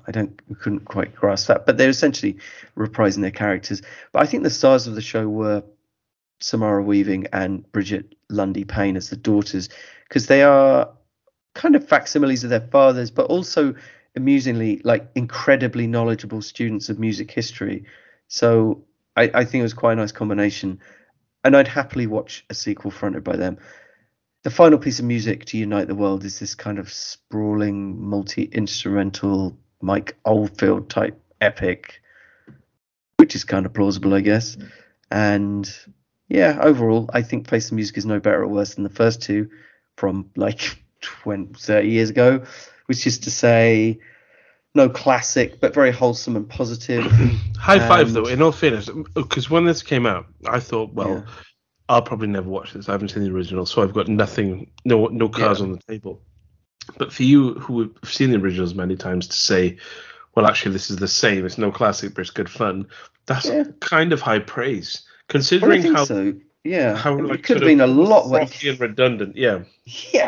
Think about how bad that could have been. I think it was a bit of a masterstroke bringing in the daughters into it and kind of having them carry a lot of it. It has just this nice kind of wholesome old school energy. So it'd be interesting to hear your thoughts, because if you've not seen the originals, then this is probably quite baffling, really, because it's like, what is the appeal of these two kind of William Sadler turns up. I thought that's when I turned it off, because I thought, this is William Sadler. I need to see the prequels to have understanding of this. You really do, especially with William Sadler, because he was such a massive part of the second one. But yeah, so a lot of it, it's not. It doesn't rely purely on lazy callbacks. I'd have to say it's not a retread, then, is it? No, it doesn't feel that way. It's a new concept, and I think it worked pretty well. I quite enjoyed it, just like I quite enjoyed the previous two. I'm not going to comment on it till I've seen all three, I think, because when they introduced William Sadler, that's when I said, I just turned it off, because I thought, because you need to make sense of that. Yeah, I'm not. Yeah, I could follow the plot, but I thought, I feel like I'm not. I need to watch the previous ones to get, I mean, you wouldn't just leap in and watch the Marine 4 Moving Target, would you? Imagine that. What kind of idiot would do that? Well, what kind of idiot would choose the person to go through from the Arkansas? So I've chosen one already. But before I talk about what I've chosen, we need to go through last episode's Arkansas. So people had to get from Linda Hamilton to Brendan Gleeson. And when I get these emails and messages, I thought, why does everyone keep spelling Gleeson wrong? It's, Gleason, but that's Jackie Gleason. Brendan is double E, so everyone's right and I'm wrong. Yes. So we had a message from Ben that said, here comes the two-stepper. Linda Hamilton was in The Terminator. No, honestly, she was. It was only a little cameo, but if you look hard, you'll see her. With Bill Paxton, who was in Edge of Tomorrow, with Brendan Gleeson. That's correct. I might as well just say now that's exactly what I've got. Oh, really? So it was Terminator to Edge of Tomorrow? Well, I said Brendan Gleeson's Edge of Tomorrow with Bill Paxton, who's in Terminator with Linda Hamilton. Yes, it was quite easy in the end. Well, you'd be pleased to know that Laszlo, our occasional co-host but constant lover, says, ooh, I've got a two-stepper. Brendan Gleeson was in Edge of Tomorrow with Bill Paxton, who was in Terminator with Linda Hamilton. No. And then even a little emoji of an explosion. Utah Smith says, anyway, down to the nitty-gritty. Linda Hamilton to Pierce Brosnan in Dante's Peak. To Brendan, I'm amazing in everything. I touch and look at Gleeson in Riverdance, and then in brackets, which is a shit animated film. That's a three-stepper from Utah Smith.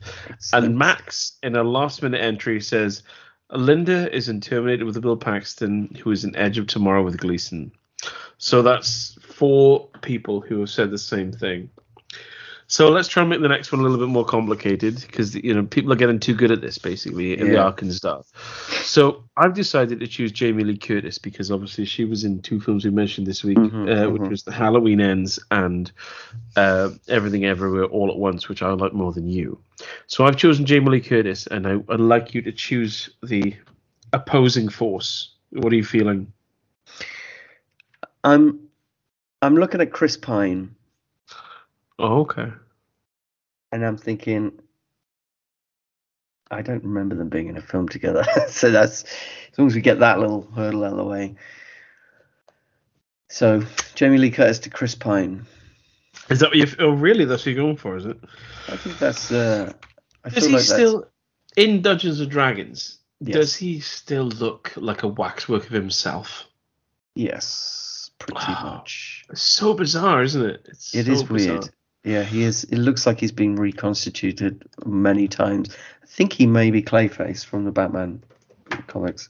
When you mentioned, what was it, the waxiness of Keanu Reeves, it reminded me of when I watched Foolproof with Ryan Reynolds, and he's just like a self-waxwork being moved around the set. And you think, why? What is it? It's obviously like a makeup and lighting thing. It's bizarre. It's a bizarre choice. It's just certain films with certain actors. I don't know what it is. Because we spend so much time looking at like Keanu Reeves' face in like John Wick, say, and he looks very lived in. Like he just looks like a middle-aged guy just having a rough time. Really, fine. But then you watch like Bill and Ted, and it's like he's weird, soft focusing. Like they're trying to make him look the age he was in the originals, but whilst acknowledging the fact that he is 25 years older. So it doesn't really make any sense. But anyway. I think maybe it's the lack of beard. Maybe that's what makes a difference. Maybe he really does have weirdly smooth skin under that beard. What he needs is a big grey beard and eyes that look like they've seen death. That's what he needs. He needs to look like Sam Neill then, really, doesn't he? Yeah. So the next Ark and Star is Jamie Lee Curtis to Chris Pine. And Rupert, I just need you to close your eyes and just imagine that you are a Olympic gymnast, and you're just about to do that weird little run before they do the sort of flip, and you do a flip, and then you bounce, and you do an Arab Spring, and then you do a back flip and a front flip again, and then you do a triple somersault, and as you land, there's someone in front of you, someone you haven't seen before, but they look vaguely familiar, and then they go to open up their hand, and you say to them, "Are you holding a $5?" And then you realise that something's just fallen out of your bum, and they say, "No, why would I be holding a $5?" And you look down between your legs, and there's a $5 on the floor. Just fell out your bum.